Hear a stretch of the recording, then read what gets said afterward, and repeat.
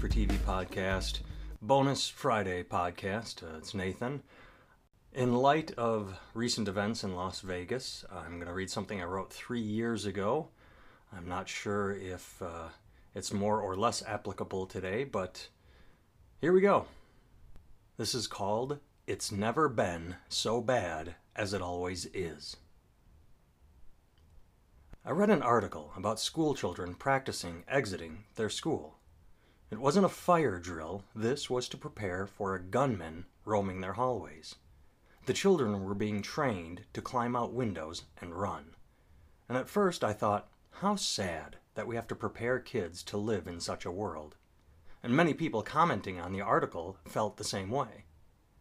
But then I remembered my own childhood and everything I lived through. When I was young, students practiced duck and cover, which was the act of getting under our desk in case of a nuclear war with Russia. My entire class was fingerprinted because the Atlanta child murders were scaring the collective crap out of America. 38 million people watched the movie Adam, and America's Most Wanted was born from the aftermath of the horrific event of child abduction that inspired that movie. Hospitals volunteered to x-ray Halloween candy because the idea a razor blade could be inside an apple sent the country into such a tailspin of fear that for many years after, trick-or-treating took place during daylight hours. And that made me realize that while times change, raising children to live with fear has always been normal. Before my generation and everything I just described, it was the Red Menace. Before that, polio, and so on back through time. Life has always been about fear. It's just that adults tend to forget what we went through, and we want to protect the current generation from what they're experiencing. The reality is, the children of today will survive the pressures of fear just as my generation did, just as every generation has.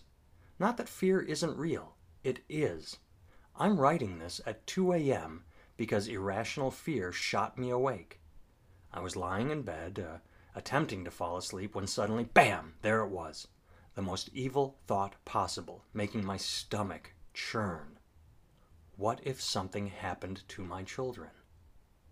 I was wide awake in an instant, and for over an hour I've been trying to calm myself down and get that evil out of my head. If something happened to my daughter, I don't think I'd survive.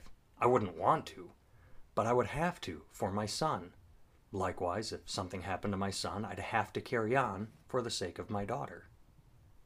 Now, thankfully, evil thoughts are rare, and I understand that, like most people, 99% of the time, I'm aware the world is by and large inhabited by good folk. But when the evil thoughts pop in uninvited, they can be crippling. The important thing, I believe, is my guidance as a parent. If I lament the teachings of safety and instill worry into my children, they will grow up flinching at shadows. If I am straightforward and treat preparing for danger as a simple fact of life, they will do the like. They will understand that, as a whole, the planet is a good place. But you do have to keep your eyes open and your radar up. Such, as they say, is life.